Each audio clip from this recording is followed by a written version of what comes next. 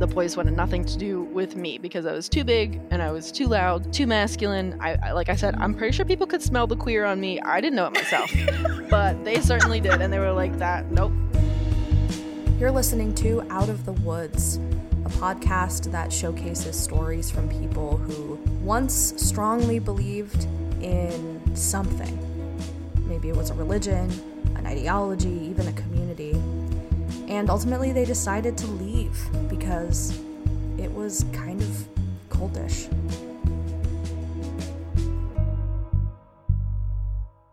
In this episode, we are hearing from Gabi. Gabi's story is about growing up as an evangelical Christian, growing up poor, and, you know, she really identified with her Christianity, with her faith, and she found a lot of strength in it, actually. And then, so because of that, partly, she made the decision to go to a local college that also happens to be a very conservative Christian school. So her story is about her crisis of faith in Christianity that followed after attending that college, and also coming out as queer. And she reflects on the turmoil that she experienced after she graduated. So I'll leave it there, and I hope that you enjoy hearing from Gabi as much as I did.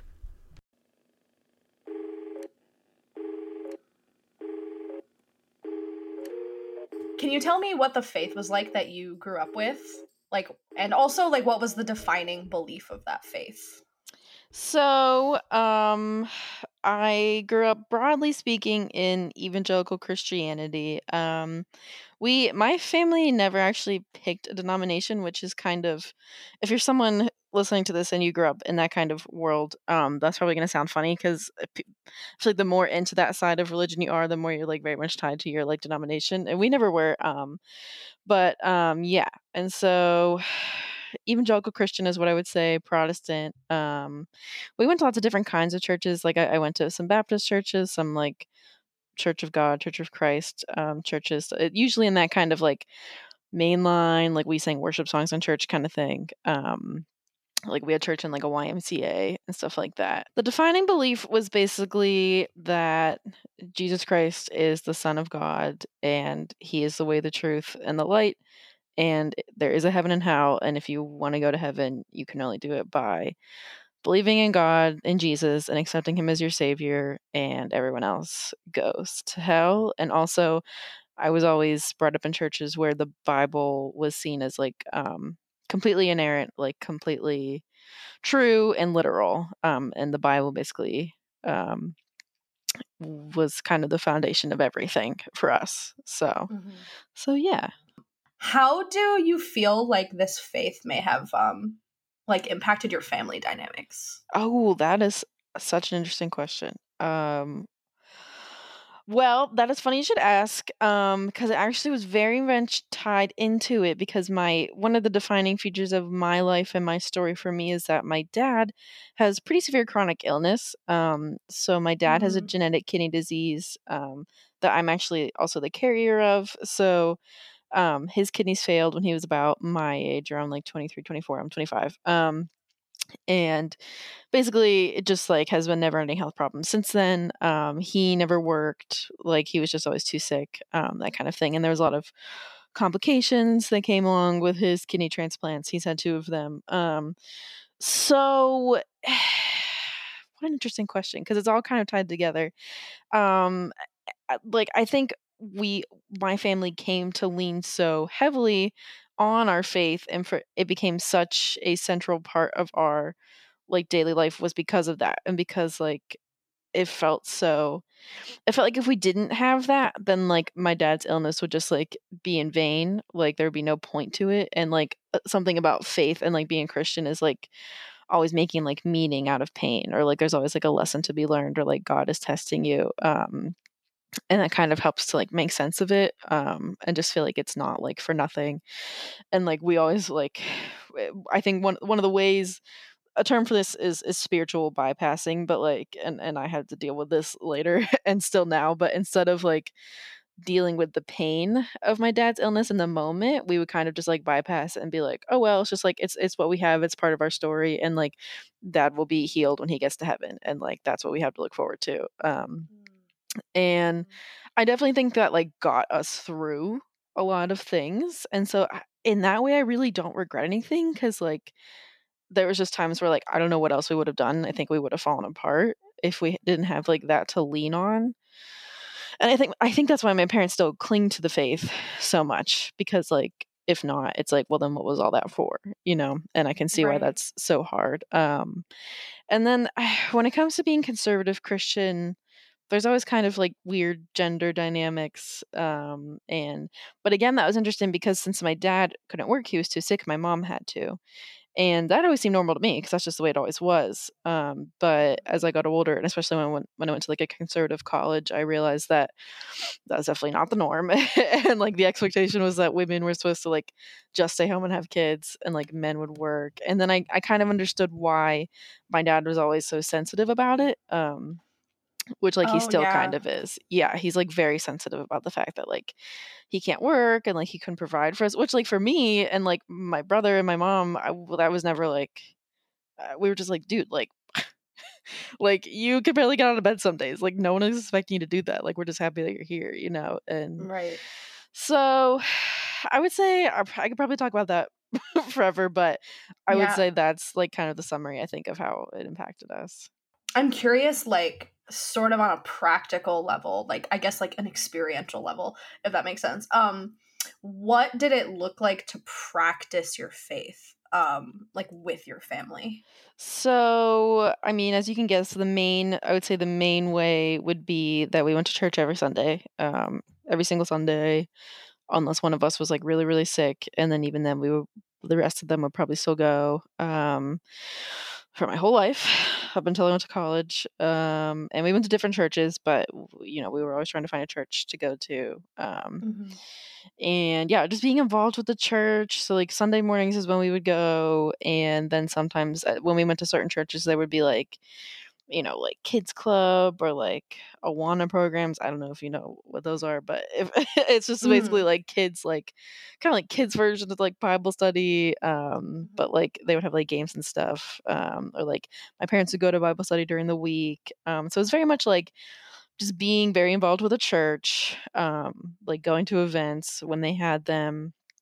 It also meant like my parents would tithe, so they would like give a certain amount of like money to the church and like try to save for it, which was kind of a point of contention because we definitely struggled with money because like my dad couldn't work and like because of his medical bills. And like we actually went bankrupt twice in my life. And so like that was always kind of like a source of tension because Yeah. they felt like they couldn't do that. But anyway, so like that was definitely part of it, was like giving monetarily to the church and just like praying a lot. Praying was definitely a big part of it. We would pray before we ate dinner every day. We'd sit down to dinner together and pray.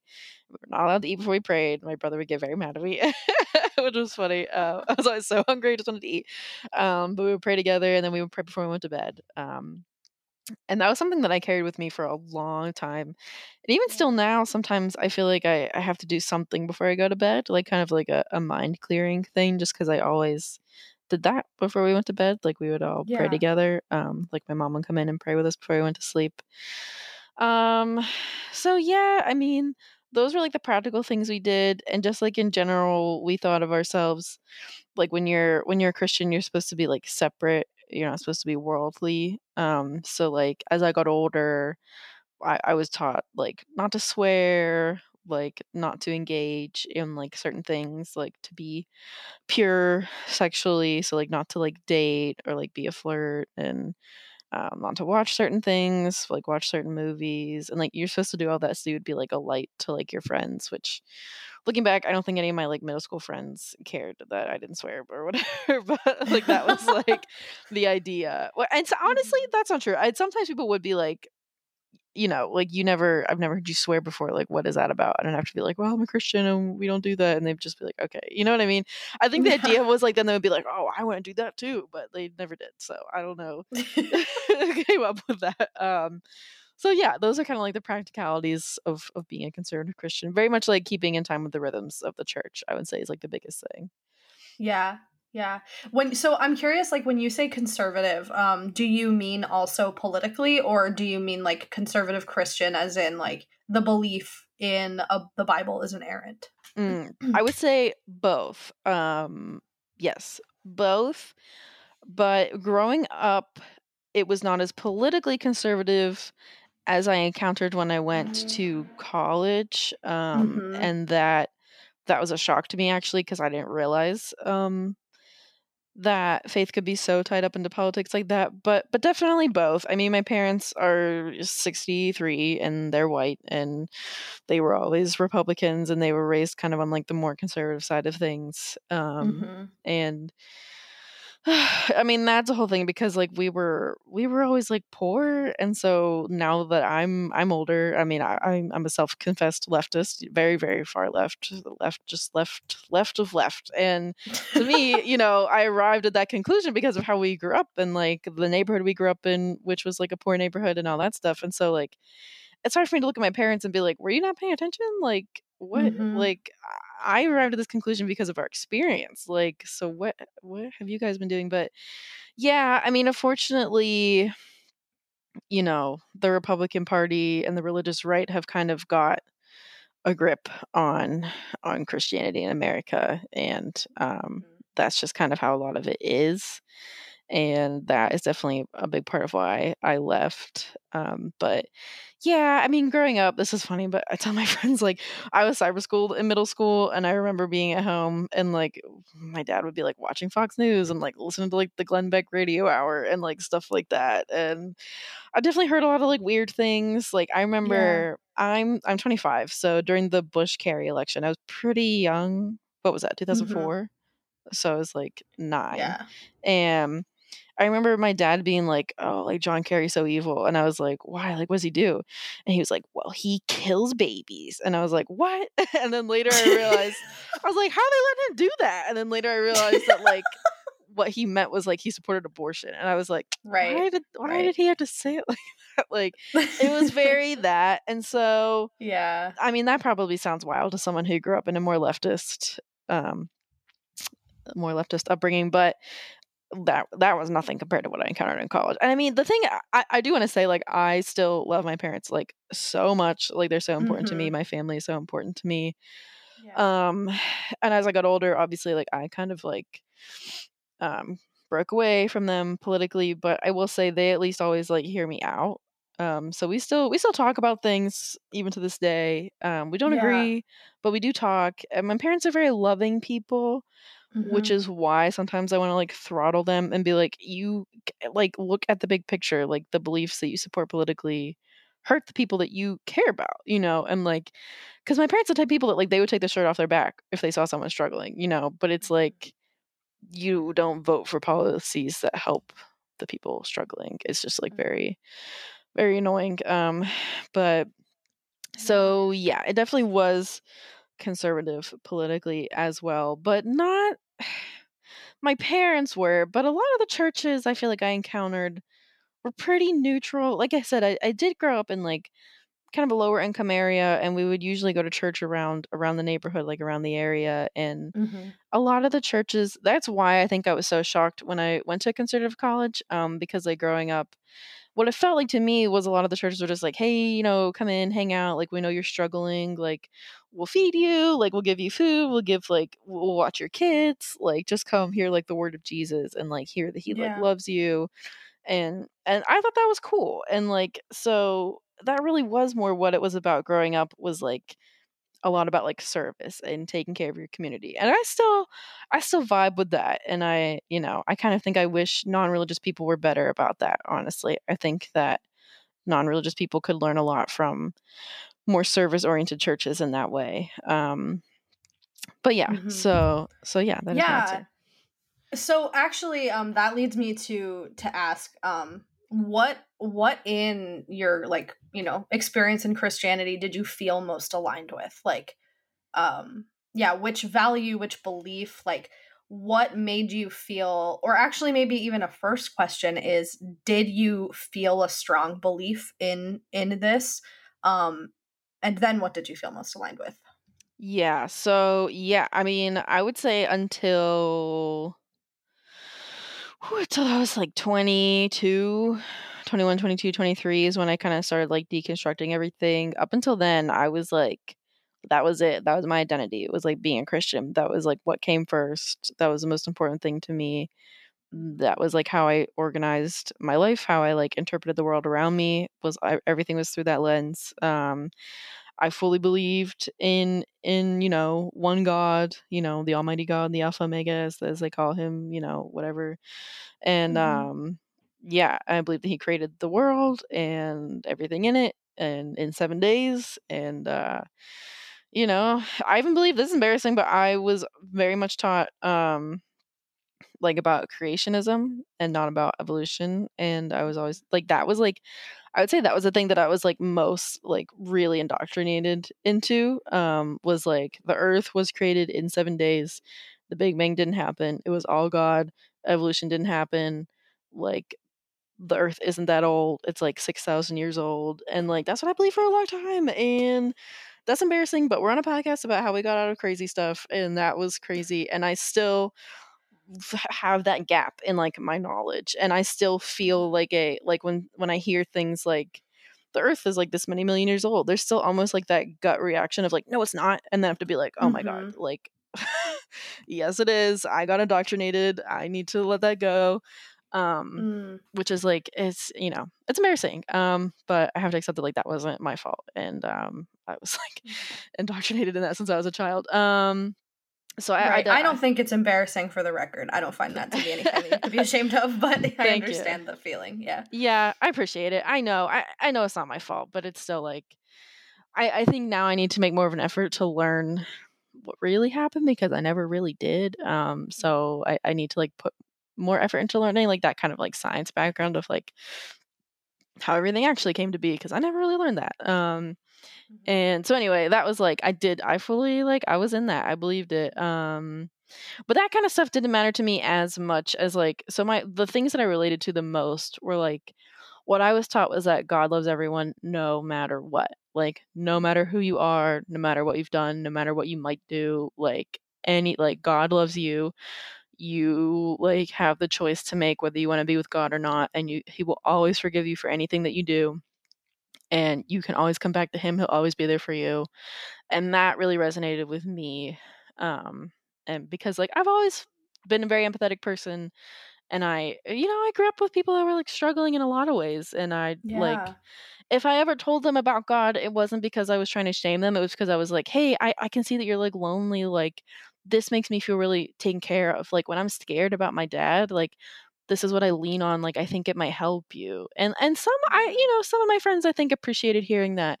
And some of my friends like would end up coming to like youth group and stuff with me, and looking back, I wish I could be like, "Hey, sorry, I dragged you into that." Like, it didn't turn out to be as great as I thought. But at the time, I really was like genuinely just like, I think this might help you feel better, and like, I think this might make you feel loved. Like, I knew a lot of kids that like grew up in like maybe single parent households or like households where like the parents were always working and maybe they felt a little bit neglected. And I was like, there's someone out there that always loves you, and like that's God, and like I just want you to know that. And that I was really trying to just like help, and like that's the way that Yeah. I saw it. So that was what I resonated the most with, which is that, like everybody is special, everybody's loved by God, everybody like every life is sacred. And that's kind of like the faith that I was raised with, and I feel like I'm still mourning that because it kind of got destroyed when I went to like my very conservative college because it wasn't like that at Mm. all. And my parents will still even say, like, "I'm sorry that we let you go there. Like, it sounds like it ruined everything for you." And I'm like, "Yeah, it did." And, I'm sorry too. But once you see behind the curtain, it's like hard to go back.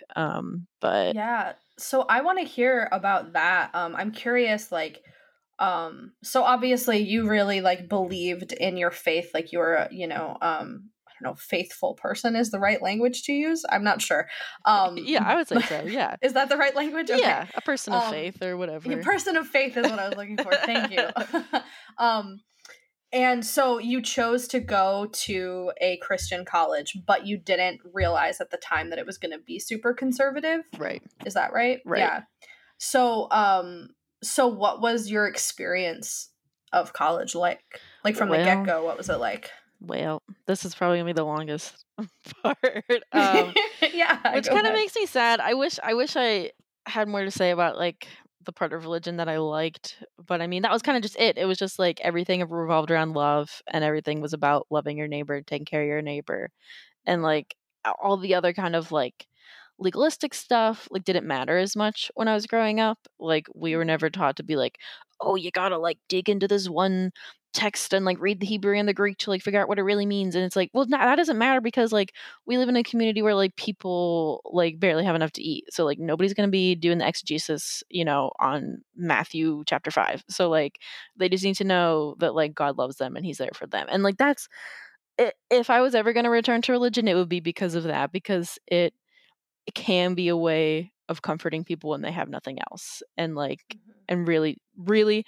that belief that like everyone is truly equal in God's eyes. And like, you need to treat people with $10 million the same as people with nothing. And like that, and that was another belief that we were always taught, which is that like, God doesn't really fuck with rich people like that. And he like, he will always value like the poor and like the marginalized over like people who are seen as like well off in society, which is another bone I have to pick with my parents because I'm like, we spent all this time learning about how God loves the poor, the widows, the children, like all the people that are powerless in society.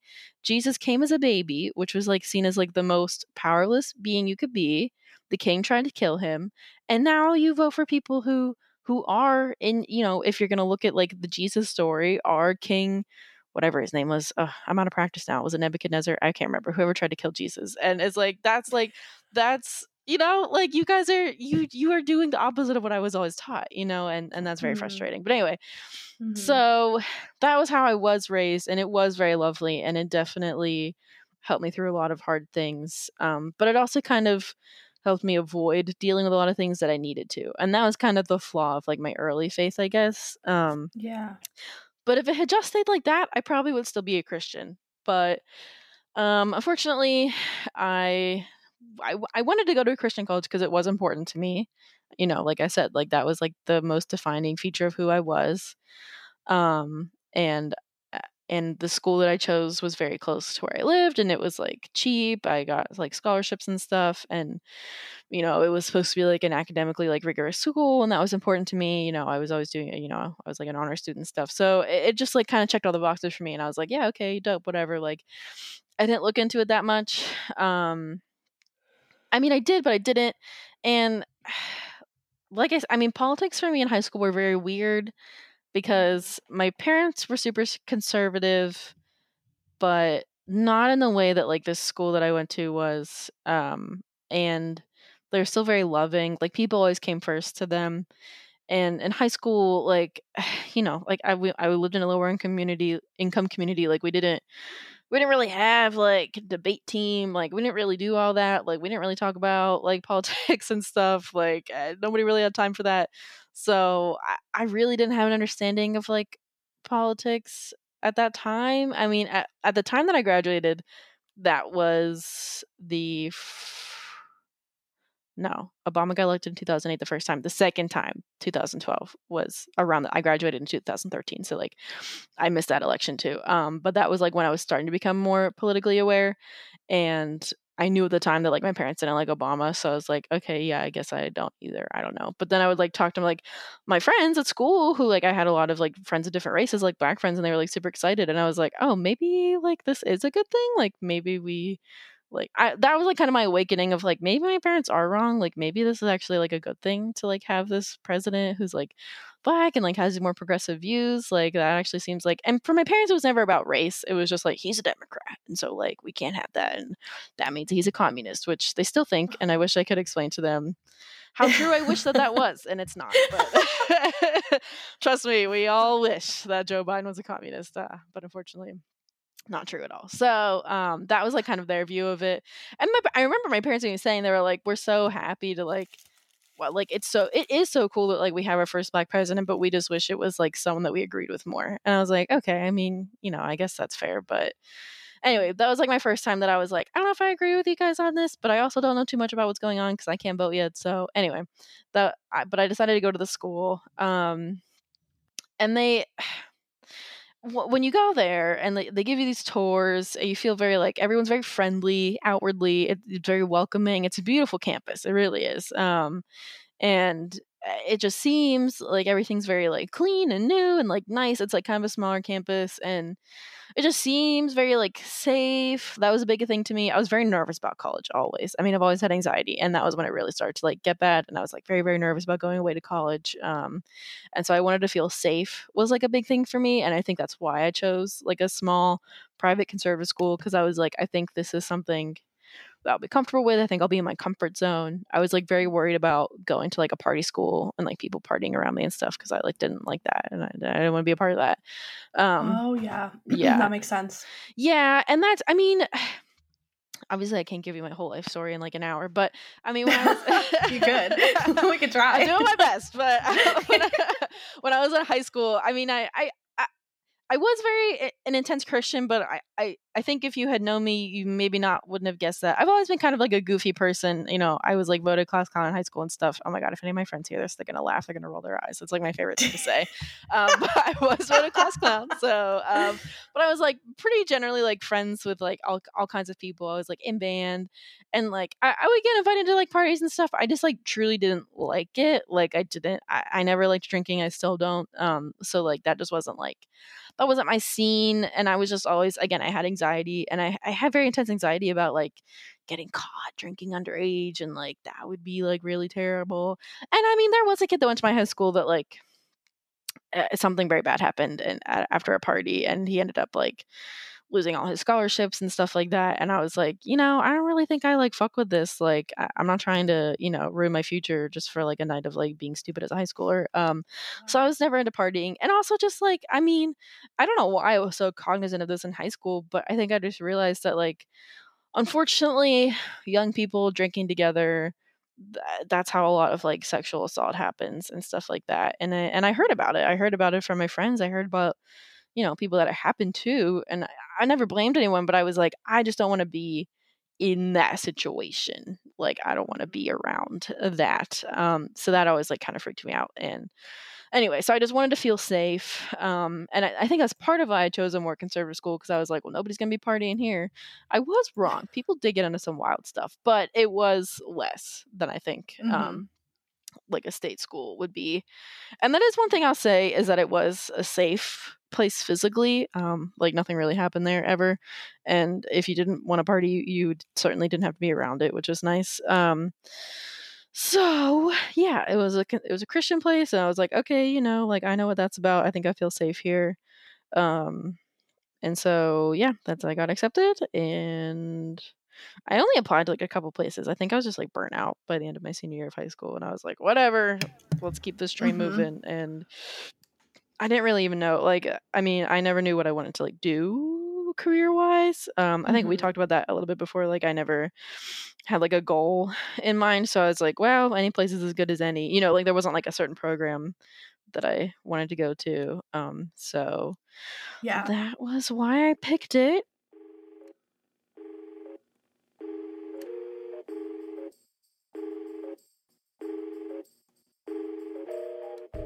So okay, that's how you got there. That's how you made the decision to go to this school. Mhm. So what was your experience like once you got there? Like what was the campus climate like? What were the people like?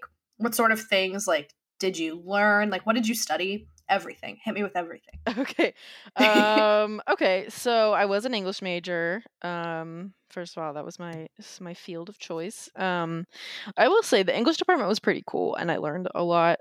They are generally, like, well, not liberal, but less conservative than a lot of the other departments. We kind of got away with a lot, which was fun and cool. But um yeah, so I got very lucky, and I mean, part of the reasons that I stayed there and didn't completely lose my mind was because I did end up finding very good roommates for my freshman year, who I'm still friends with.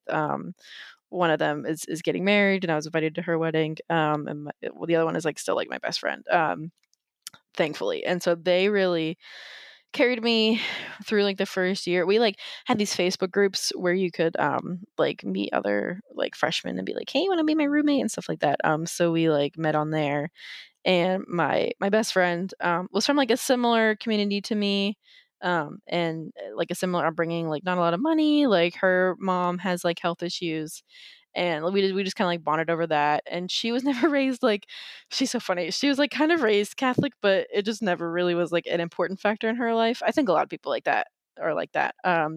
But she was like, yeah, I'm here to play softball, so I mean, the Bible's cool, I guess, but like that's not really why I'm here. And I was like, okay. I was like, I love that for you.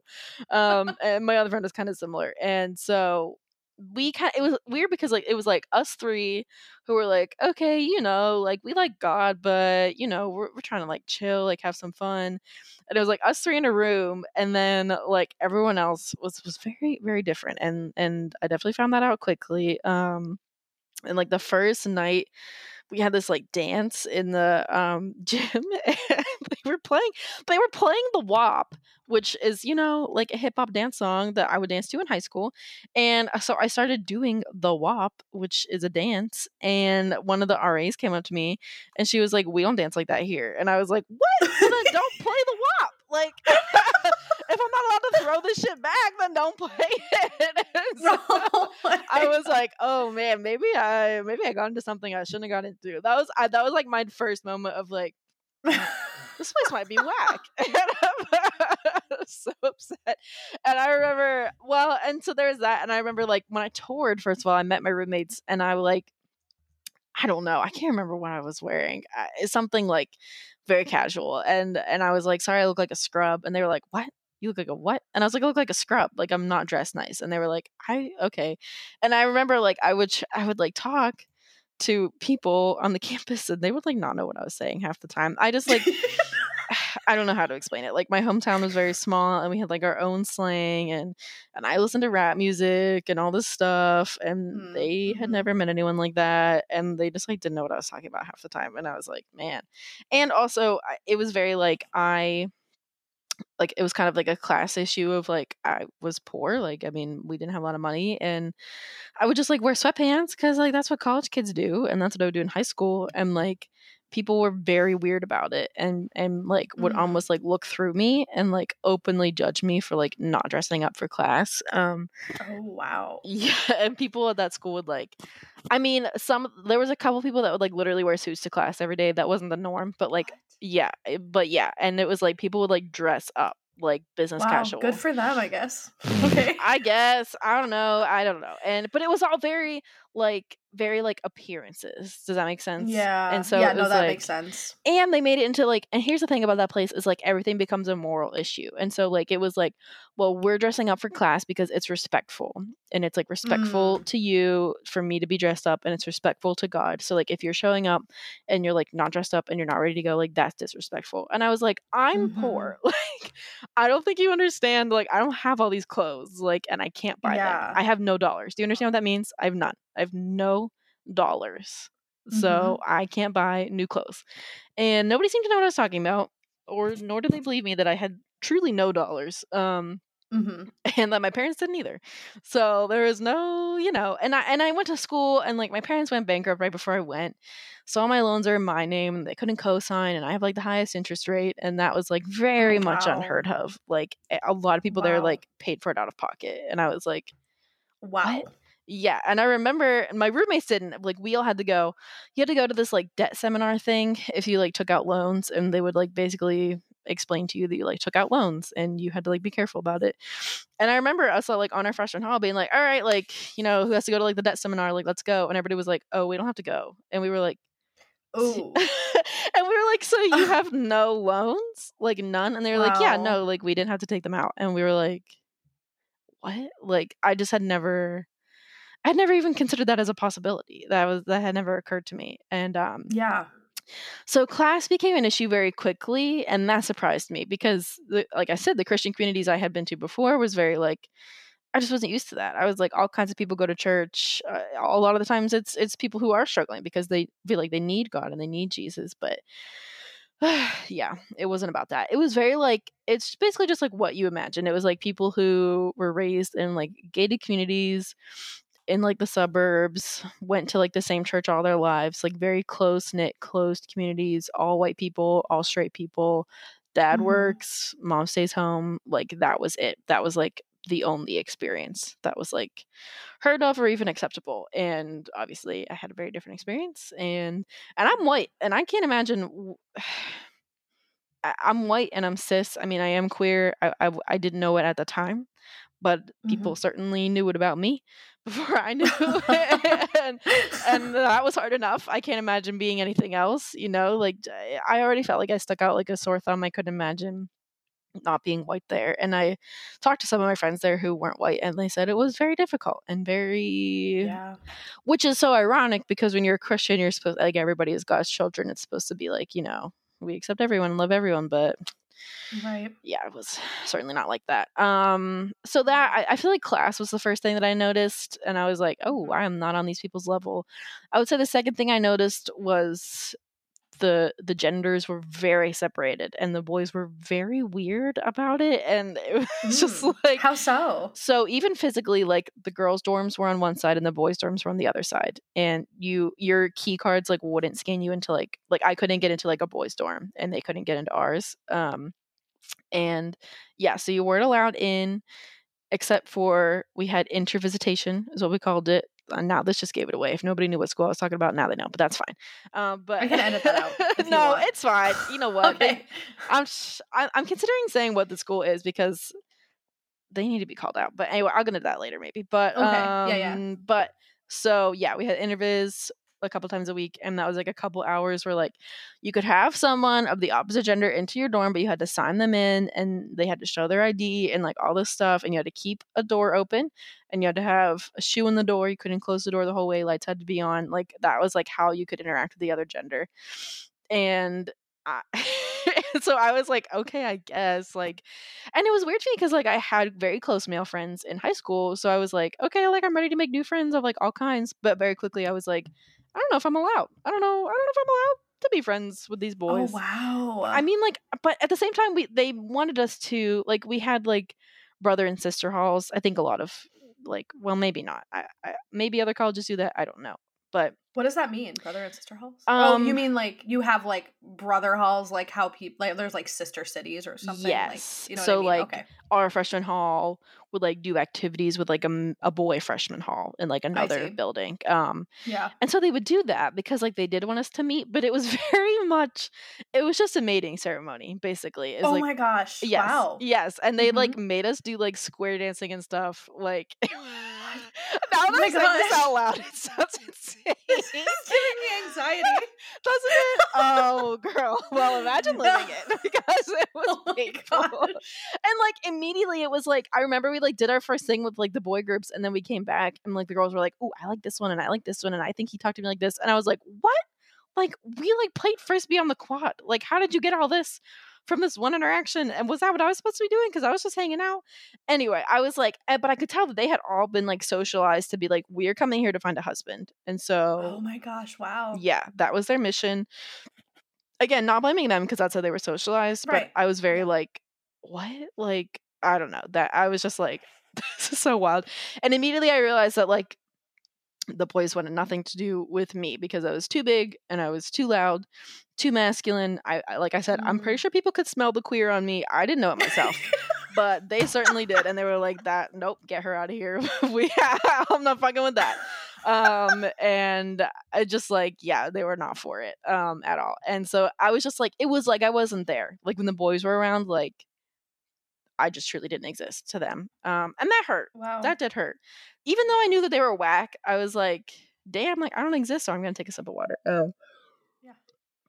Because I'm in my bedroom yelling. But Me too. Don't worry.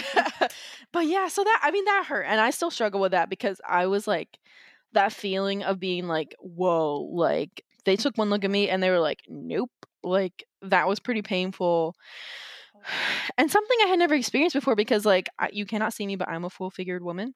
And when I was in high school, that was something very valued. And I don't want to get into this too much. It can be a little controversial, but I was raised around a lot of non-white people, and I've definitely noticed in like those kinds of spaces, my body is more valued than in spaces where it's just white people. And I mean, that can be a whole conversation, but that was the first time that I noticed that like my body was like very othered with these people. And Mm. I've talked to my friends about this who went there as well, and like it was pretty normalized to like have an eating disorder there if you were a woman. Oh, Like, wow. yeah, I would say Wow. most people struggled with disordered eating.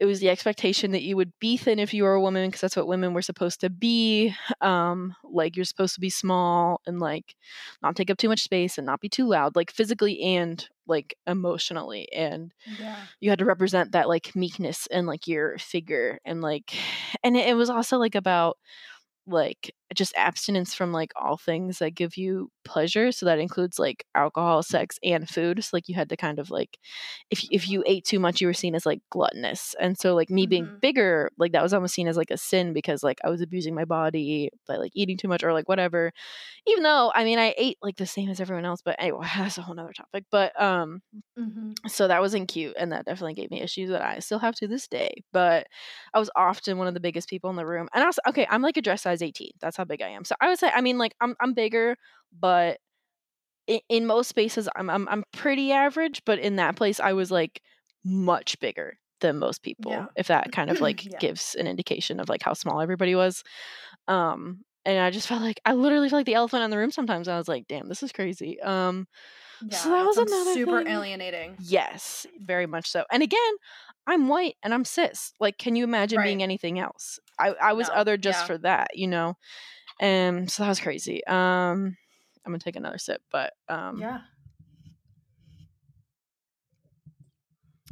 sorry. Then I would say the next thing I noticed was the homophobia. That came up pretty quickly. And that was definitely like the most shocking and hurtful thing to me. Again, I didn't know I was queer at the time, but I had always had friends who were queer. My cousin came out when he was like when I was 14, and that was like my first experience with like someone coming out like close to me. And ever since then I had been like very much an ally, like very much like I don't want to hear about homophobia. And even though I mean, and that was something that like I struggled with like with my parents because they are pretty homophobic still. Not in a mean way, but they're just like, well, we believe it's a sin, so like, you know, we can't like support it. But they were still always like very loving to like my cousins that came out. So that's kind of like how I was raised to understand it, which is like, okay, like, it's like a sin, but we're never going to disrespect someone for it. We're always going to show love to everyone, and like I could live with that at the time. But then I got to Grove Right. City, and like I just heard people openly be like, "Oh my god, that dude is so gay! Like that's disgusting." And I was like, "What?" Like that's when I was Oh. like, "Whoa!" Like y'all have to chill with that. Like that is not acceptable to me. And I did speak up about it. Like I remember being like, Mm-hmm. "No, you cannot say that." And everybody was like, "What do you mean?" And like that was the first time that I was like, literally the feeling of like my voice being like drowned out. Like it didn't even matter. Like I could have screamed at them and it wouldn't matter because like Oh. I was the only one. I was the only one that cared. I was the only one that was going to say something. And I remember that year, my freshman year was like when the Winter Olympics were. That was like 20 like 13 to 14. And I remember I was like watching figure skating cuz I love it, and I remember I was watching it with some of the girls in my hall, and they were like making very homophobic comments about like the male figure skaters, and they were just like, oh my god, that's like so disgusting, I can't believe they act like that. And I like Oh, got into a fight with wow. them about it, and I remember my RA being like, hey, like I heard you guys like had a fight about this, like what happened? And I like told her, and I was like, I just can't accept that, like that's crazy to me. And she was like, well, do you think you're maybe like a little too hard on them? And I was like, girl, like no, I don't think so, like they can't say that. But like I was the one that was wrong, you know what I mean? Like, Wow. Yeah. and that kind of set the tone for like everything else. So Like, was that like still freshman year that all this yes, happened? yes, all this was Wow. so, Who oh year yeah, girl, we one? didn't even get into it, baby. We didn't even get into it. This is all like first half of freshman year. Like, Oh my gosh. Wow. What a culture shock for real. oh, it was a culture shock. That is the exact word to describe it. I was Mm-hmm. completely shocked. And it was like, and I would say the first year or two is when I started to question myself. And I was like, Mm. well, all these people are really smart. They went to really good schools. Their families are very successful. Like, you know, people talk about their like SAT scores, and I was like, I thought I did good, but these people did even better. Like, they seem really smart. If they say this is what being a Christian is, then is that what it really is? Am I, like, not a Christian? Like, Wow. do I have to be this? And I really struggled with Yeah. that. And that's when it really started to break apart, because I was like, I don't know if I can do that. I was like, Yeah. I don't know. I can't make myself be homophobic. Like, I can't make myself be sexist. I can't do those things. And if that's Mhm. what being a Christian is, then I guess I'm not. And that was like, I remember like thinking that to myself. And that was when I was like, whew, I don't know. Like, and I wanted to, of course, I wanted to hold on to it. And Right. I started looking for like other people. I was like, I can't be the only person that feels this way. And so I started like looking online at like more progressive Christian communities and stuff like that. And that definitely helped for a while. I would say it kind of felt like a band-aid of like, okay, like I can still be a Christian and like believe certain things if I want to. But I guess it kind of feels like being at that school and knowing like the political power that that school holds, and like our president, we got a new president my sophomore junior year, and he used to be the attorney, the deputy attorney general, and like there were other people who were like politically involved at school, and Wow. like they supported the oh, what's it called, the Koch Foundation, like openly supported them. Like we had a think tank Oh at that wow. school, like for conservatism, like who supported like the Koch Foundation. And I was like, Mhm. you know what, I don't know, these people are it. Like they're the center of this movement, of this religion, of this political movement. I think this is what being a Christian really is, and I don't think I want to do it anymore. And Wow. yeah, and that was hard, obviously. Um, and Yeah. it's hard because it's not like it all fell apart at once. Um, Right. and I still wanted to, it's funny. I was actually just at work today, and one of my managers went to Grove City, and I think he forgot because now I very much know seem like, oh, I said the word, whatever. I went to Grove City. It's in Western Pennsylvania. Whatever. They're terrible. This is about them. Fuck you guys. But big old fuck you to Grove City College. Anyway, this is not about my manager. He's a nice man. But he was like, oh, I like forgot that you went there. And I was like, yeah. And we like talked about it. And I think people are surprised when I say all the things that I did when I was there. Like I was in a sorority, I was an RA, I worked on the college newspaper, I worked on campus at different jobs, Wow. I worked in the writing center, I worked in the president's office, I got straight A's. Like Oh I my did it gosh. all because I wanted to fit in so bad.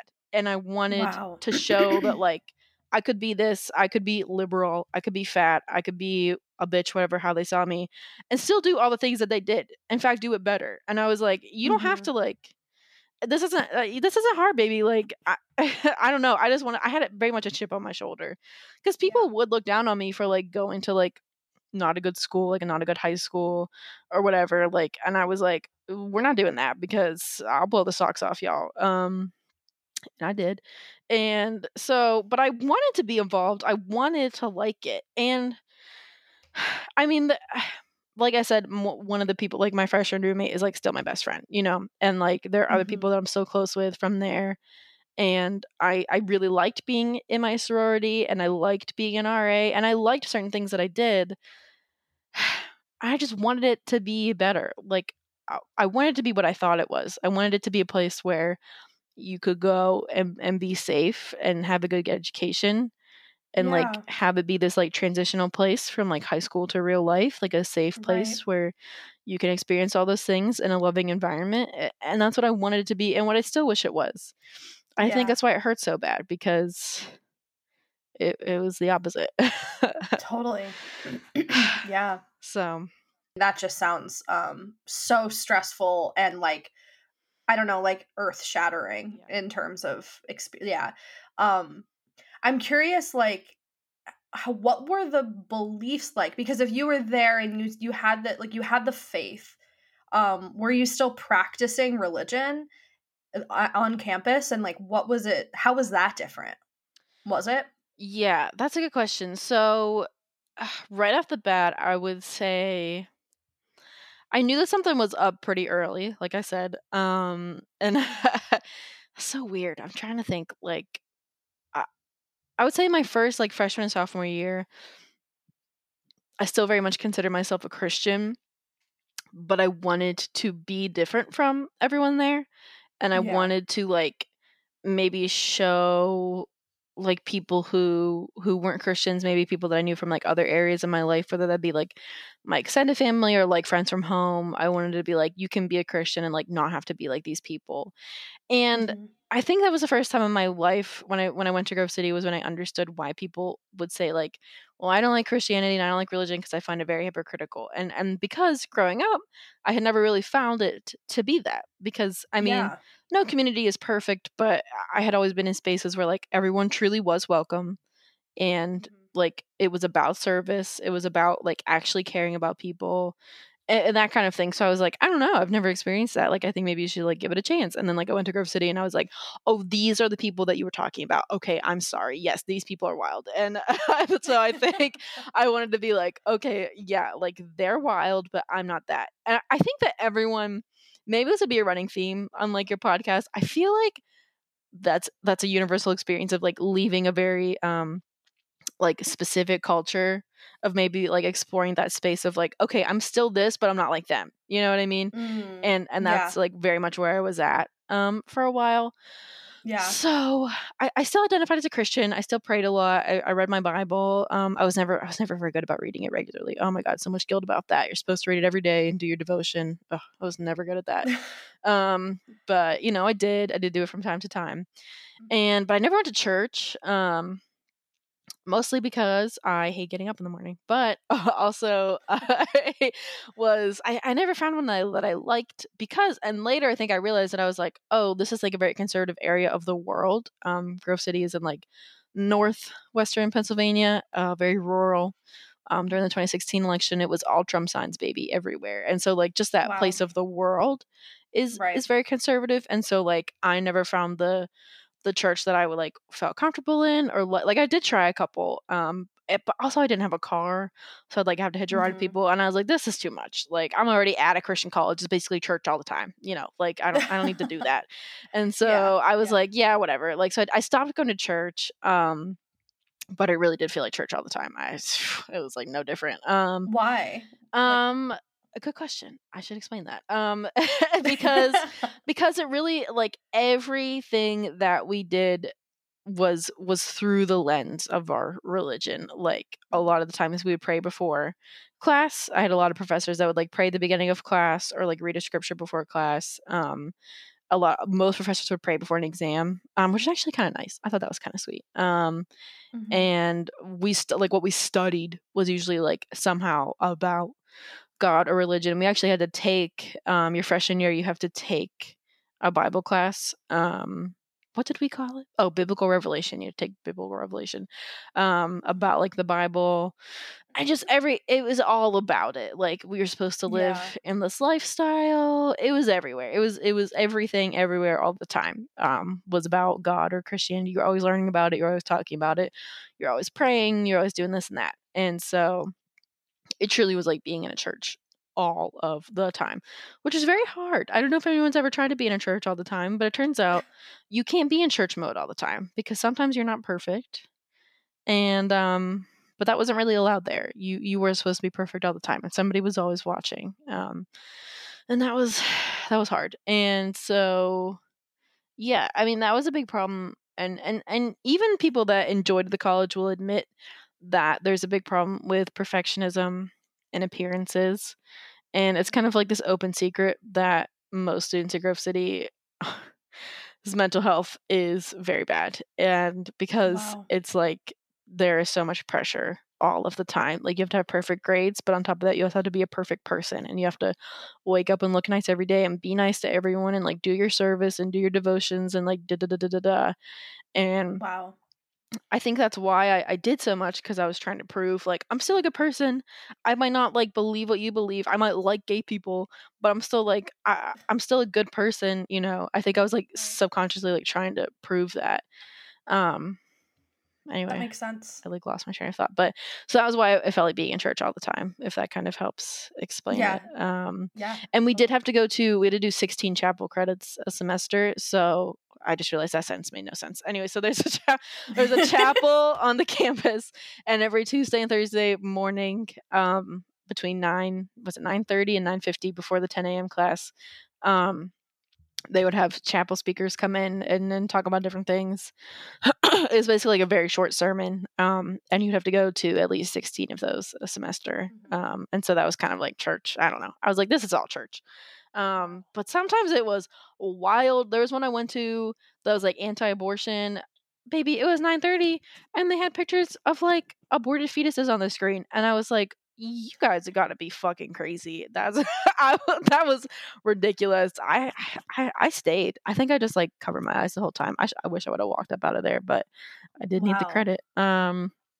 Yes, it was crazy. Oh my god, I was always pushing those chapel credits. Everybody made fun of me because I was really bad at getting up. Well, I Yeah. mean, but my mental health was crumbling, and plus I had like a Yeah. thyroid disorder that wasn't diagnosed at the time, Oh so I wow. was exhausted. Yeah. Yeah, Yeah. so I was. That's exhausting. It was. I was very bad at Yeah. getting those chapel credits. So Yeah. did have to stay for that abortion one, unfortunately, but that was scarring. I'll tell you that much. Yeah. So that's the thing, is like it was just wild all the time. Like you think you're gonna go to this 9:30 chapel and hear somebody sing a song? No. You're gonna hear about how abortion is a sin, and if you kill this baby, you're going to hell, and they're gonna show you a picture of it. It was just like that all the fucking time. Like just Wow. like an assault of the senses fucking every second of the day. How did that make you feel? Like what was that like taking that all in? You know? It was a shock and it was exhausting. Mhm. It was a shock and it was exhausting. Yeah, I mean, I think that's why I was so tired, because I could not physically process it all. I feel like my body was in shock. My anxiety just skyrocketed. Yeah. I had my first panic attacks my junior year. Wow. Yeah, and I thought about, well, not you might have to put a trigger warning on this. I was never actively suicidal, but well, I have been since then, but because of everything that happened, well, I was actually processing. But at the time, I would not say I was actively suicidal, but I thought about dying a lot. And I thought about like, oh, what if I like got really sick? Like that would be kind of cool, and I could just kind of like fade out, and nobody could be mad at me. And I just like I wanted to desperately to just like be anywhere but there. Yeah. But I felt trapped, and like people have asked me like, why didn't you transfer? And I don't have a good answer. Mm-hmm. I don't have a good answer. I think I felt like that would be giving up. Mm.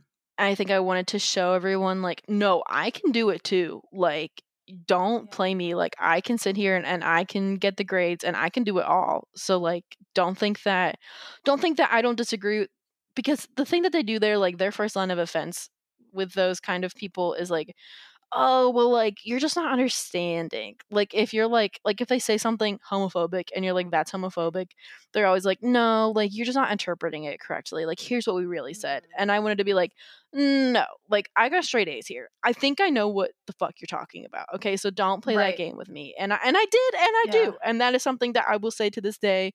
Like, don't talk down to me. Don't say that I didn't understand what was happening, because baby, I was very aware and I was very involved, and I know exactly what you meant and what you were talking about. And so I wish Yeah. I wish I would have got out. I wish I wouldn't have put myself through that. It wasn't Mm. worth it looking back. And my freshman year roommate, not the one of my freshman year roommates transferred. She ended up going to like a state school nearby, and you know what? Mm-hmm. She's doing a lot better than me. She's an OT doctor now, she's out Oh here. wow. Yeah, she went to California. She's doing great. And I'm just like, Ugh. whoo, I made a Ouch. mistake. Yeah, I'm sorry. I'm like yelling into this microphone. I hope it's not No, super yell close to you. away. That's great. But That's fine. Don't worry I'm about so it. sorry. Rip headphones users. But yeah. So I definitely wish I would have got out, but it just felt like I had to stay. And like I also was very involved. Like I did a lot of things. Yeah. And the hard thing is like I did love my friends there. Like I was in a sorority and I really loved them. Mm-hmm. They were really important to me. And I didn't want to leave those people. Like those people that I did connect with, I didn't want to leave.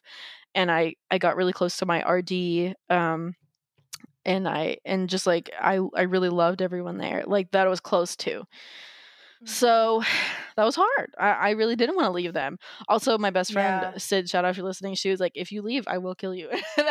She was like, don't leave me here with them. And I was like, okay, girl, I got you. Yeah. And we definitely would not have.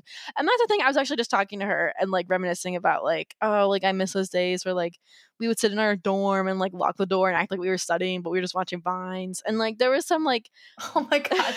R.I.P. Vine. R.I.P. Truly the only thing that held me together through that school. When Vine went away, that's when my mental health tanked. But no, I'm just kidding. But for real.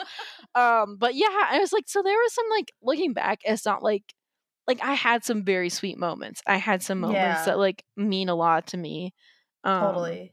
And that's kind of the hard part is like, and I'm sure that's probably again like a running theme you might hear of like, you can be in this culture, in this thing that's so toxic, that's so heinous, but part of the reason you stay around for so long is like it's not all bad, you know? Right. Totally. Like I Right. had my friends that I loved and I wanted to be a Christian and it was a beautiful campus and my parents were so happy for me and I knew it was a good education, which it really was. Unfortunately, it's painful for me to admit, but it really was a good education and I think it's why I have like a good job now. And so I stayed. And was it worth it? No. But I can't do anything about it now. Right. And Right. yeah.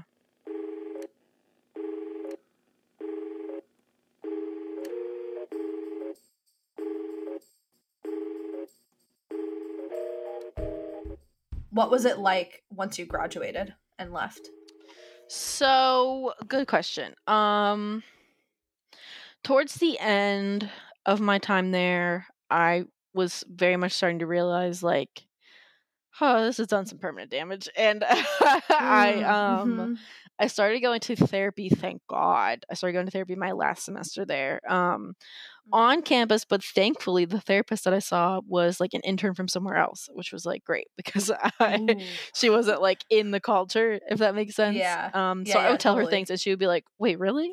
She'd be like, "Really? They do that there?" And I was like, "Yes, girl. Like, you need to tell somebody." But but Oh my yeah. God. And so, but oh my God, thank God I started going to therapy. I don't know what would have happened. Shout out to my friend Vic if she's listening. Like, she was one that got me into therapy, saved my life. Like, I don't know what would That's have awesome. happened. Yeah, but so I started going to therapy.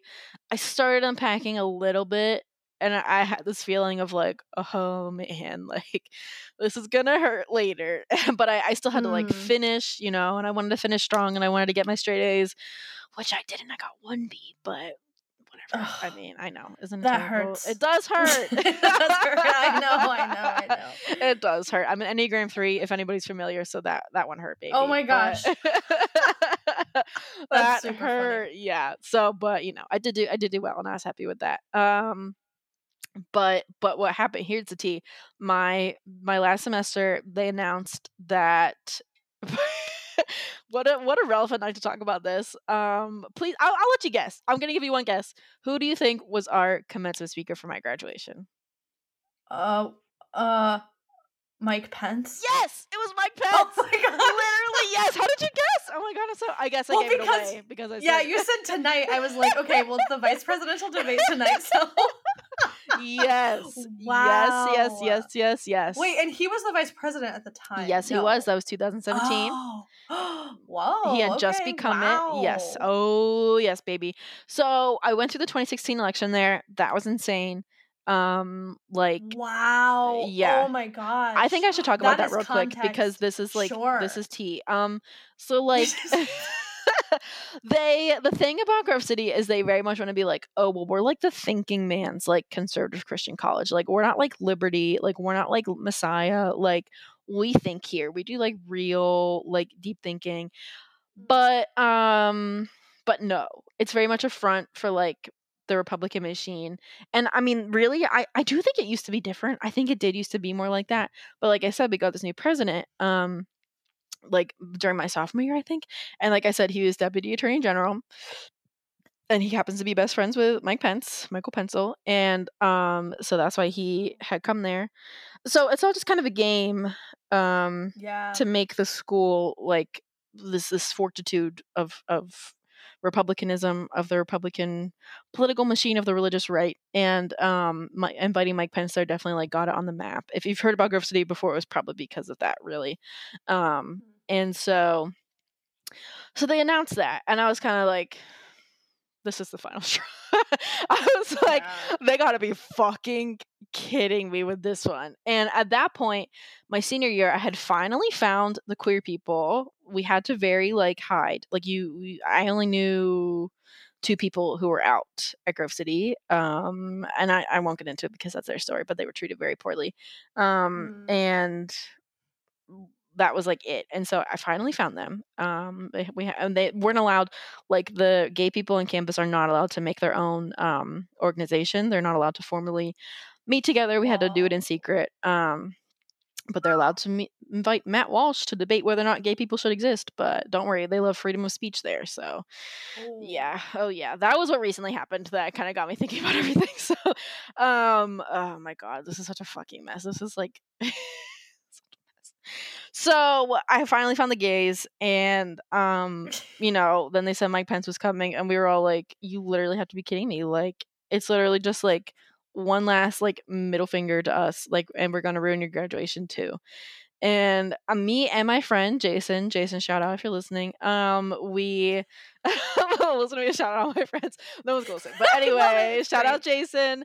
He was like, we need to say something. He was like, do you want to go speak to President McNulty about this? And I was like, yes, because in my mind I was so naive. I was like, maybe he just like doesn't understand. Maybe he doesn't understand like why this is so hurtful to us. And so me and Jason and 2 alumni went to go speak to President McNulty, and we sat down with him, and we were like, so inviting Mike Pence here, like, is very much a slap in the face. Like, I don't know if you know, but like, there are queer students on this campus. Like, Jason is one of them. He was one of the ones that was out.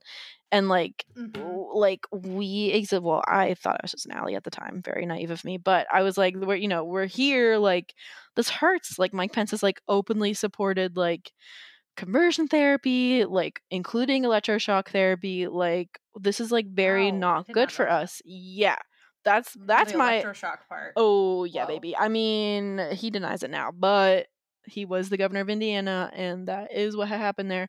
Um yeah, and so we were like baby, like no, like this hurts. And he just like dead ass looked us in the face and was like, I don't get it. Like, I don't know why you're upset. And that's when I was like, oh, like they don't give a fuck.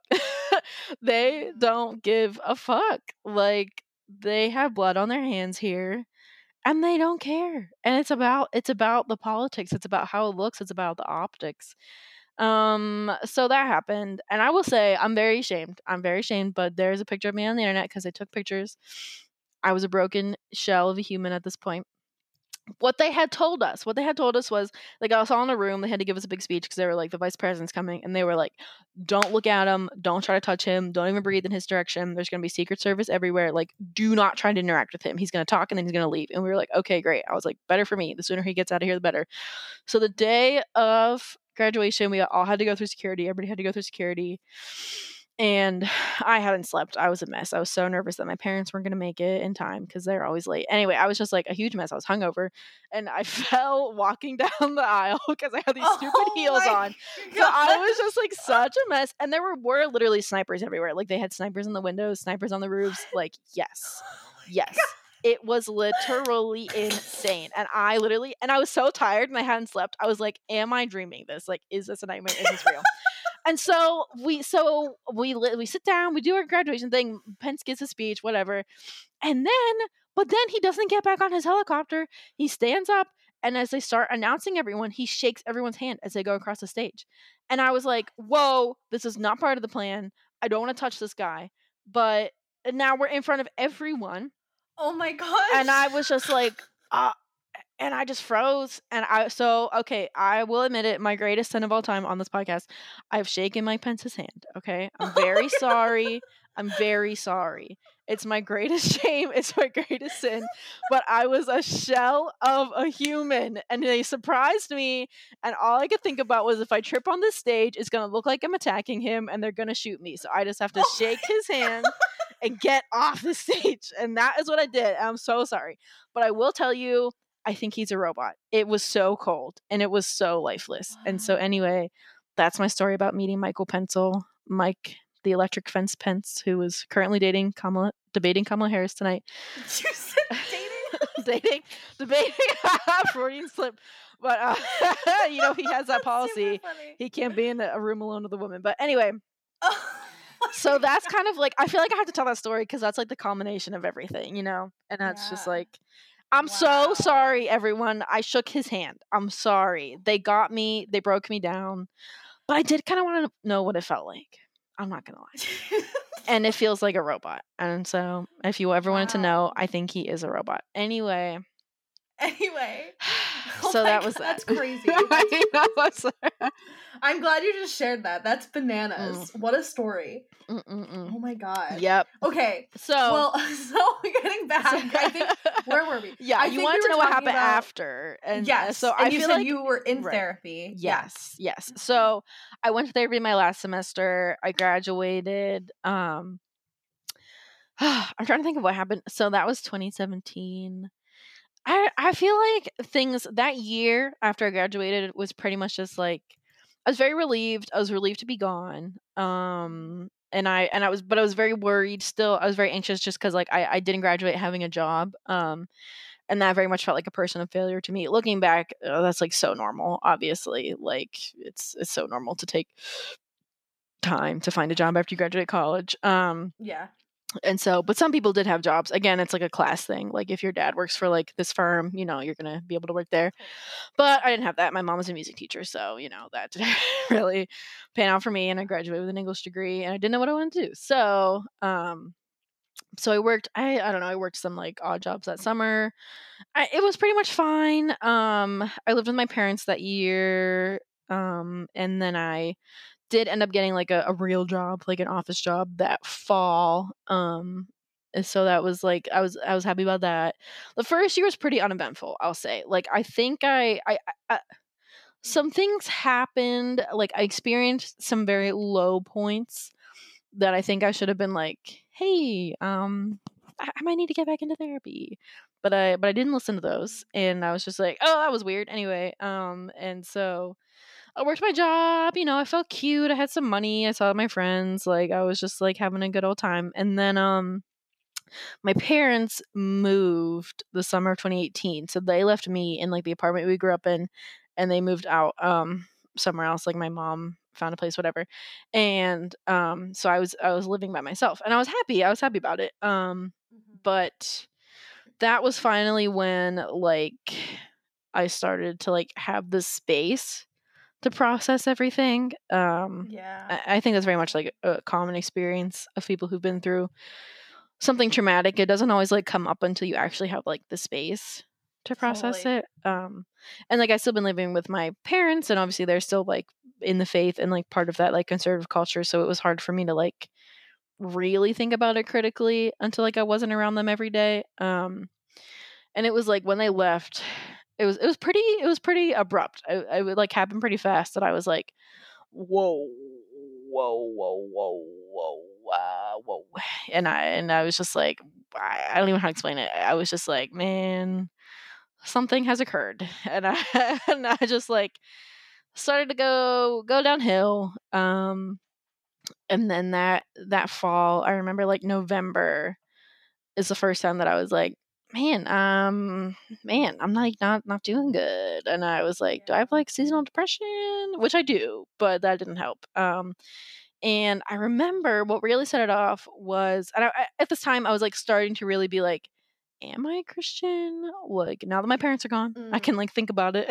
And I was like, am I a Christian? And that question really upset me, but I was finally like not surrounded by anyone who like was in my everyday life, that I was finally able to be like, I don't know. And that made me really upset. It made me feel very like unstable, because that was still like very much like the center of my life that I like built everything on. But what really set it off, funny enough, is like, so another thing about being part of like conservative culture is you are taught that like climate change is a hoax, and like it's not real, it's not happening, it's overblown.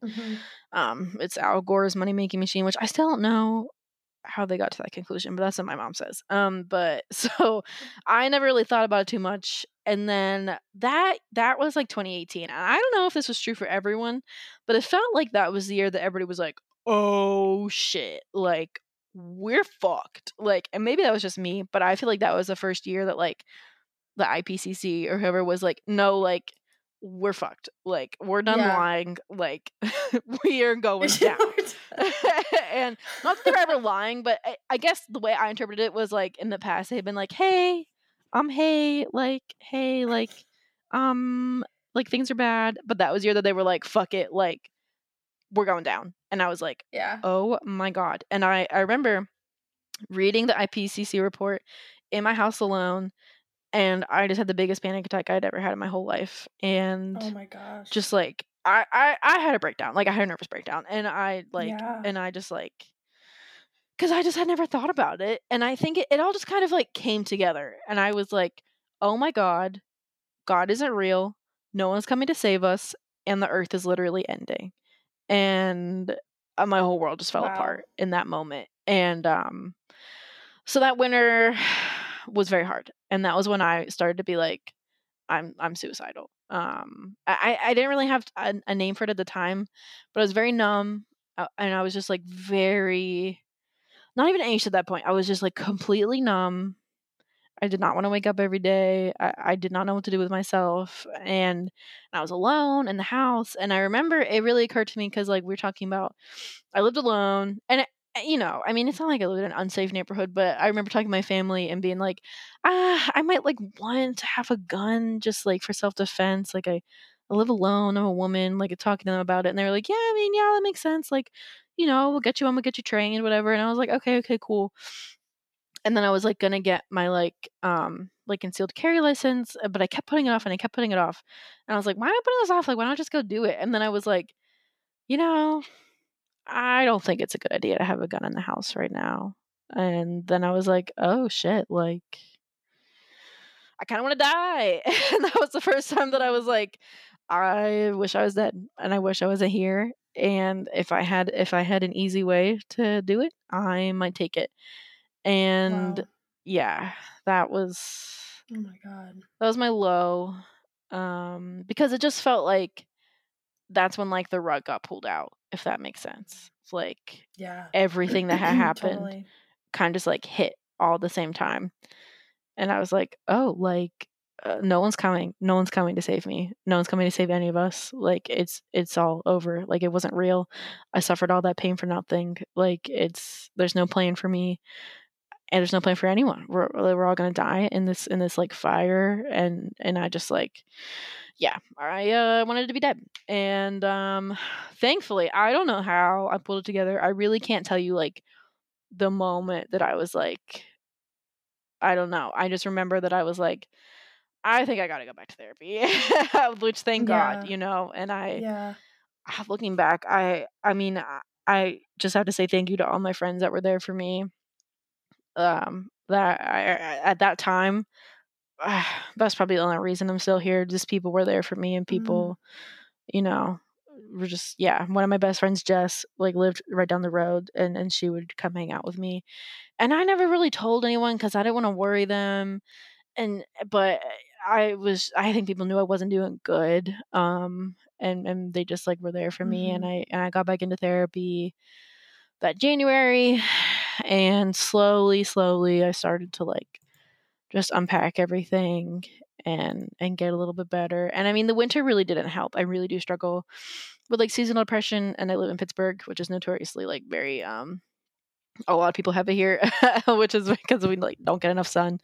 The winters are kind of bleak here. But it just kind of like, yeah, I mean, that's what I had to do. I had to go to therapy, and I had to talk about everything. I had to talk about my dad being sick, and I had to talk about everything that happened at school. And that was the first time that I was like, and I don't know, but I might like girls too, and that's a whole nother thing. And my therapist was like, okay, I mean, like you're Wow. allowed. And I was like, am I don't know, no one ever let me be. Anyway, so everything just kind of like came out. And where's so that's 2019 now. And then, well, then I met my current partner, and then then it kind of went from there. It's kind of been a different story since then, but he really helped me with a lot of things. And talking to him and getting close to him definitely helped me deal with a lot of things too. So, Mhm. shout out to him as well. But I'm still currently working through it, obviously. Yeah. I just recently had an experience, like I said. So the college has invited Matt Walsh to come speak, which if you don't know who that is, I'm very happy for you. He's a nuisance, to put it mildly. He's a conservative blogger, but he says extra inflammatory things on purpose. I think he's very smart. I think he gets people to like click on his blog by like being very inflammatory. And he's most infamous for saying very homophobic and transphobic things, and Mm. they're inviting him basically to say those things at the college. And Wow. I saw that, and at first my first reaction was just like, oh my god, like very like, yep, of course, like that's what's happening. And I kind of just like laughed because I was like, it's just like gets more and more ridiculous every day out there. And at first it was funny, and I like spent the day trolling their Instagram comments, which I shouldn't have done. It was a little bit fun and a little bit funny, and I'm not sorry. But then the next day, I cried the whole day, Yeah. because it just was like, oh my god, like they don't care at all. Like there's still queer kids there, and now they have to hear this, and someone might hurt themselves because of this, and they just don't care. And they did it to me too, and there's no end to it. And I just like, I still don't know what to do with that. I still don't know what to do with that. It's just hard feeling like uh, you are never going to get an answer. You're never going to get an apology. They're never going to acknowledge what they did because they don't care. And yeah, I still struggle with that. I know I need to get to the place Yeah. of accepting of like, I'm not going to get one, Mm. and it wasn't my It's fault. hard. It's hard. It is hard. But it's harder just to know that like there are still kids there being hurt. and Yeah. and again, it's like that. I think people say like, oh well, why did they stay, why did they go there? It's complicated. It's hard to explain if you're not in that kind of community, but a lot of kids have to go there. Like they literally are forced to by their parents, or like it's like, Mm-hmm. well, I'm only paying for this school, so like you have to go Right. here. I had that happen to like some of my friends. And so like a lot of kids really don't have a choice when it comes to that. I did have a choice, and so I feel bad because like I feel like I should just like, but it just like some people don't. And so like there's always going to be queer kids at Grove City College, and they're always going to be in danger, and I just like don't know what to do about that. Oh my gosh. And that's why I feel like I need to name the school, because like people need to know, if you're queer, please don't go there. If you're an Mm-hmm. ally, like just please, like if you can avoid it, you're gonna get so hurt, because I promise you they don't care. They don't care, and there's no one to turn to there. And I'm sorry, Mm-hmm. because it just keeps getting worse. And that's, yeah, it is. So that Mm-hmm. that is where it's at now. Yeah. And so now, like, how are you feeling? I guess you sort of shared exactly how you're feeling, but I guess I'm curious, like, how are you feeling about your faith now in particular? Yeah, so I don't have a good answer. Mm-hmm. I guess I would categorize myself as like maybe someone who is agnostic. I wouldn't call myself a Christian anymore. It's hard because I heard someone say this somewhere. I can't remember. I wish I could attribute this to someone, but on another podcast, I think I heard someone talking about like everyone grows up with a lens, and whether or not you liked that lens, whether or not you choose a different one, that's always going to be part of you. And that's kind of how I feel, is like I might not be a Christian anymore, but the Christian lens is always going to be something that I carry, something that I'll be able to see through if I want to. Um, Yeah. it's still part of me, and it's hard because my parents are still in it, and I miss Mm-hmm. being able to connect with them in that way. And I've never told them, I mean, obviously I mentioned a lot of things on this podcast. I've never come out to my parents, and I've never told them Mm-hmm. that I don't really believe in God anymore. So if they hear this, I'm sorry. I don't think they will. I don't think they know what a podcast is. If they do, sorry. But yeah, so that's kind of hard because like I still don't really feel like I can be as honest as I want to with them, just because it would hurt them. Not because I think that they would like disown me or anything. I mean that does happen to people, but I don't think that would happen. I think my parents would just be scared, because then they'd be like, for their belief system, that means that I'm going to hell. And Yeah. I just don't want them to live in that fear. To me, it's just not worth it. So I like, yeah, I basically I can't really. It feels uncomfortable to me to come down one way or the other. Like my cousin is like a very ardent atheist, and he has like no space for any religion, and that doesn't feel comfortable for Yeah. me because I'm like, how can you? Anyone that says that they absolutely know everything that's happening in the universe, to me, I'm like, I think you need to like think it again. And so like it's hard for me to be like, oh well, there's absolutely nothing supernatural in the world ever at all, and there no religion is right, and there's no, and that to me feels very weird. But also like I can't say that I like believe in this one God and he does this and that anymore. Right. I don't know. It's very confusing. There are times when I feel connected to a god. And I was talking to my partner recently, and he said something like, um, because he does have religious background. He was raised Episcopalian, which is different, and he was talking to me about how he believes in that. Because I was like, I don't know. I was like, if God exists, we have major beef, is what I said. I was like, maybe God is real, but we are not fucking talking because he has some fucking explaining to do. And he was like, I just don't think that like the God that you were raised to believe in exists. And I was like, well, I sure hope the Mm. fuck not, because he sucks if he's real. And, maybe there is another God out there. And part of me hopes that there is, because that time, like those times when I did believe, when I did feel connected to something bigger than myself, those were very important to me. And I would like to feel that again. But I don't know.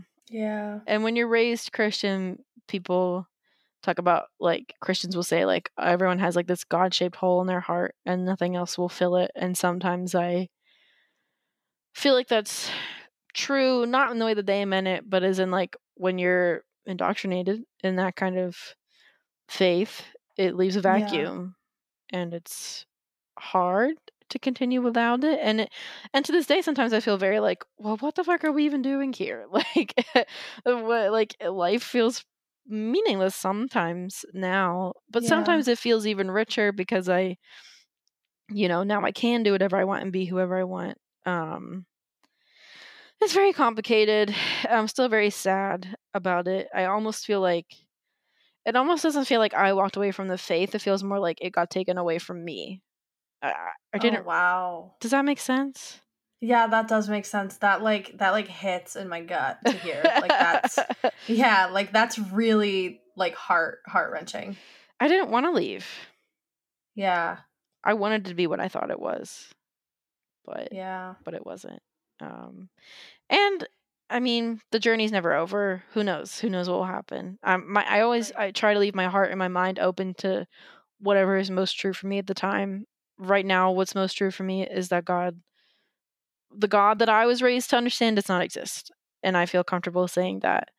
And I feel comfortable saying that I think that I don't know, maybe something does that's bigger than us. I really don't know. I feel comfortable saying that I don't know. And Mhm. and I still pray sometimes. I don't know who I'm talking to, but sometimes it just feels good to put my thoughts into the universe. And I do believe that spirituality is very human, and to ignore that is kind of foolish. And that's my problem with atheists a lot, is they're very like, it's just science all the time. And I'm like, well, I mean, like, we're humans too. Like, I do think everybody needs some kind of spiritual practice, and that's very different from religion. But Mm. some people get really into astrology, or some people just get into like meditating, like anything like that, like anything that gets you in touch with like yourself and the world around you is like, Mhm. I think everybody needs that, and I think I'm still looking for like that thing. Yeah. But I'm trying not to like replace one dogma with another, and I'm sure that's like Mm. a running theme on this podcast. Mhm. Mhm. And that really is the question. And I'm interested to listen to the other podcasts to be like, what do you do after you? Yeah. What do you do after you leave one ideology that was your whole life? Yeah. What do you do after that? Right. I don't know. Oh my gosh. Wow, what a story. That's like that just the idea of you like reading that climate change report. What is it? The IRCC or something? Is that the right IPCC, I think. I can't remember what it IPCC? stands for. I might have pulled that out of nowhere, but Who knows? I don't. But just like the image of that, or the idea of you reading that and like that just sense of existential panic kind of Mhm. washing over you. That's That exactly what it sounds was. so intense. Yeah, it was terrifying. It was the most scared I've Yeah. ever been. And then I couldn't. I don't know, and I still feel guilty about this because it's obviously still an issue. And but it's almost like it's too painful for me to think about because that was like my huge trigger. And in order to heal my other things, I kind of had to put like the climate change thing in a box to be like, okay, if I keep thinking about Yeah. this, I'm like gonna kill myself. So I really had to like Yeah. not think about it for a while. Absolutely. So I'm trying. I mean, I'm trying to heal. I'm trying to get better, and I am. I'm on Zoloft now. Shout out Zoloft, and I like I have gotten a lot better in a lot of ways, and I'm really proud of myself. But it's still like I remember. Did you see that thing that people were posting of like some? I don't know who thought this was a good idea, but they put that like climate change clock on like Wall Street or something. Did you see that? I didn't see that, but it like also sounds familiar, so maybe I saw it, but I don't recall. It's something like that. Like there's like a huge like countdown clock in like Wall Street or Yeah. something that's like counting down because apparently we have like 7 years until whatever happens. And Oh, yes. that Yeah, I to do know me, this. I was like, please do not post that on anyone that I follow this timeline. Like that still is like such a trigger to me. Like I just like, Yeah. and it just sucks because it's like, am I wrong for it to be a trigger? No, we No. should all be No way. terrified. Like, Yeah. but we still have to like Right. live our daily lives. I don't know. I still don't know what to do with that. I really don't. Yeah. Yeah. I mean, I think that's a question that like many people are grappling, not to like minimize. Oh no, yeah. But like yeah, so many people I think are like grappling with that, especially right now. Yeah. Like given, the pandemic, not to like trigger other people that might be listening to this, Yeah, but yeah. yeah, it's a really really frightening reality, I guess.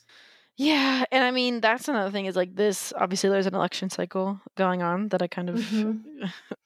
blasé, like, passed over, and the 2016 election cycle was, like, so deeply traumatic to me. Like, that was when, like, my worldview really started to get torn apart, like, to see all these Yeah. people that I trusted, like, vote for this person. Not I mean, I've changed a lot since then, I've moved a lot further left, and voting to me is very, whatever, not to get into that, but, like, this election, I've just been like, "Ugh." I don't know, I just, like, have been really disengaged. I mean, I'm still gonna vote, but, like, it's just, like, I've been very, like, "What does it even matter?" Which I don't think is the right idea, but I don't know how else to feel. It's like a self-defense mechanism, like, I got so hurt last time. It's like I can't get invested again, like, I can I don't know, it's hard. I've been very numb since then, and I'm still working on that, I Yeah. guess. Yeah. I'm curious. This is kind of a weird question, and it just came to me, but I'm going to ask. If you could, like, go back to your former self, freshman year, or in the midst of it all, I don't know which one, and, like, tell her anything, what would you tell her?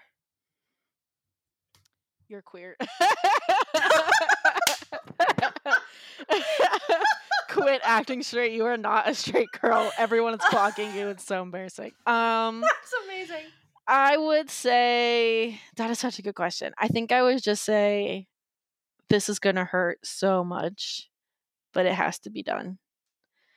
And I was just talking to this shout out another friend Aaron who went to Grove City. I was talking to Aaron about this, and Aaron was saying like,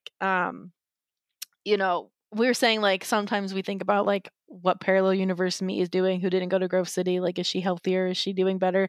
But the reality is, uh, she probably didn't go to therapy because she didn't experience that pain. Even though I needed to go to therapy for other reasons, I might still be a Christian, and above all, I certainly wouldn't be as radical as I am now. And I'm glad that I am, and that's what Aaron said too. Um, and I hope that came. Aaron uses they them pronouns. I said she. I was talking about myself. I would not misgender Aaron on this podcast. And so that's really what it is. Obviously, I can't do anything about it now. There are definitely times where I well, I used to live near Oakland, in Pittsburgh, which is like where the Pitt campus is, and I would sit on this hill in Shenley Park and look over Pitt campus and think, "Whew, man, what would have happened if I had gone here instead?" And I think about that, and but it's, I don't know. I don't believe, like, I used to believe that, like, God has this, like, plan, and he knows it all, and it's gonna all happen. Everything happens for a reason. I don't know if I believe that anymore, but I certainly see how everything that happened got me to where I am now, and it's not perfect, but I'm happy, and I'm grateful for how I learned how to take care of myself, and how I learned how to think critically about what's happening around me, and how I learned how to stand up for myself even when no one would listen. I don't know. I just feel like those are things that still serve me to this day and make me a better person, a better friend, a better activist, and I'm grateful for that. I think it made me more empathetic to, like, like, Grove City is a place where, like, queer people are actually oppressed, and people talk about these days of, like, well, nobody, queer people aren't oppressed in America anymore. Like, you can do whatever you want, and I'm like, well, baby, there's at least one place where they are, and it's Mm. Grove City, and, like, to experience that, it was like, I don't know, it definitely increases your empathy of, like, we were not allowed to be gay. Like, you literally were not allowed, and, like, that it's hard to imagine in this day and age, but that's real, and it's like, this is just a reminder to me that, like, those kind of systems of power still exist in a lot of ways, and they're very real, and very powerful people want to uphold them, and I think that's something that motivates me every day, and if I didn't have that experience, I wouldn't know that so Yeah. tangibly, um, and so, I mean, I wish I hadn't experienced all that pain, that's for sure. And if there was another way for me to learn all those things, I wish I could have had it, but it's over now, and that's what it is. Yeah, absolutely. So is there anything, we're kind of wrapping up, is there anything that you would like to share before we wrap up, or like, do you have like reflections or wisdom maybe for people who are listening who may honest like identify with your story? I guess I would say if you listen to this and you are someone who's starting to question their faith and this really scared you, um, I'm sorry, because I used to listen to things like this of people who, like, deconstructed and stopped being a Christian because I kind of knew that it was inevitable, but I didn't want it to. I just want to say I'm really sorry. It really hurts and it really sucks. And don't let people who don't understand the pain of losing this kind of faith system that you've built your whole life on, don't let them make you feel like it's easy to let go of, or you're silly for feeling so much pain. It's so painful. Please be gentle with yourself. Please go to therapy. And please go to a non-religious therapist so you can have a safe space to talk about it with. Just please, please, please have someone to talk to. Don't go through it alone. I mostly went through it alone, and that was really hard. And I went to a really dangerous place. But this is a dangerous journey to go on. It's not, you know, don't take it lightly. Go as slow as you have to. Be gentle with yourself. And wherever you end up is okay. You don't have to end up on the other side of the religious fence. If you can find a way to keep your faith in a way that makes you feel good and feels true to you, that's great. I'm not the type of person who's saying, like, well, I left the faith, so not everybody has to. No, I can't do it anymore. Sometimes I wish I could. In this time right now, I can't. And that's just where I'm at. If you can, if you are, that's great. Just do whatever feels the most true and the most honest to you. And if you do decide to leave, it's gonna suck. I wish I had better advice. It's gonna suck and it's gonna be painful. But there is a lot on the other side too, especially if you're queer. There's a lot of freedom on the other side. And I'm sorry to say that, but it's really hard to feel that freedom when you're queer in those kind of religious structures. Mm. And yeah, I love you. I'm sorry. I'm so sorry if you experience this pain as well. but there's people out there you can talk to. There are communities you can join. There's ex-evangelical communities online that helped me a lot. I would definitely search that tag on like social media, and connect with other people. I would say that's the biggest thing, is connect with other people who have gone through your pain, because there's a lot of us, and we're out there, and yeah, people will be there for you. It'll be okay, but it is really scary. Don't downplay that. Just be gentle with yourself. So, yeah.